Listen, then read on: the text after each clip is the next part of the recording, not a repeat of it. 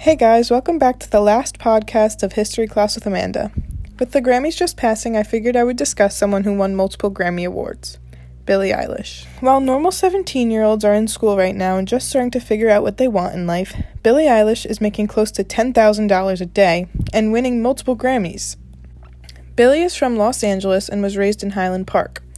Her mother was a musician and her father was an actor, so from a young age, her and her brother Phineas were introduced to the art of music and acting. Billie was homeschooled, so she was always in her house surrounded by her parents' and brother's musical abilities. Her family inspired her music career.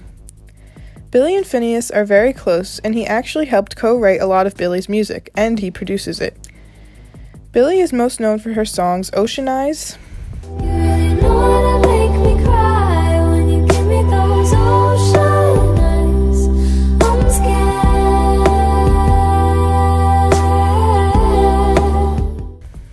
and Bad Guy. I'm the bad guy. Duh.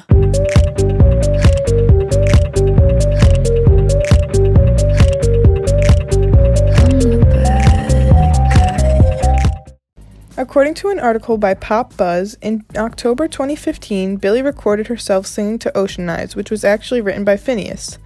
She then uploaded it to SoundCloud in 2016, and it quickly went viral.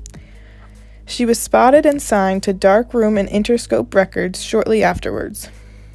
Billie released Ocean Eyes as her debut single in November that year. Billie was only around 15 years old when her career started to really take off. Because of this, she has become a real inspiration to kids worldwide. In an interview with Jimmy Fallon, she talks about why she thinks her music catches the attention of so many people.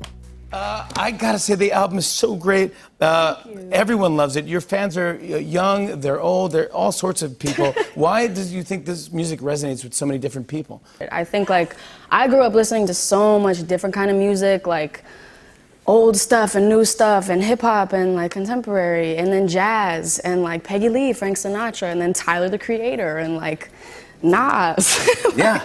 It was all over the place, and I think I just put it into my music. And one of the goals I had was I wanted to make an album that I could put 14 people into a room that each had fully different tastes. One person like this, one person like this, and that's all they liked.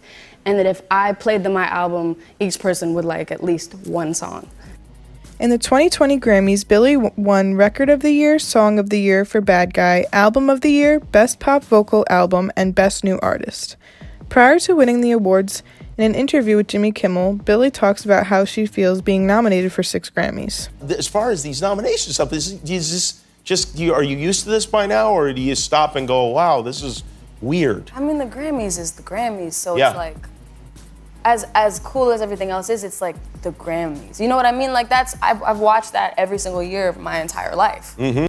Billie is an idol to many people of all ages around the world, so take time to listen to her album this week and you won't regret it.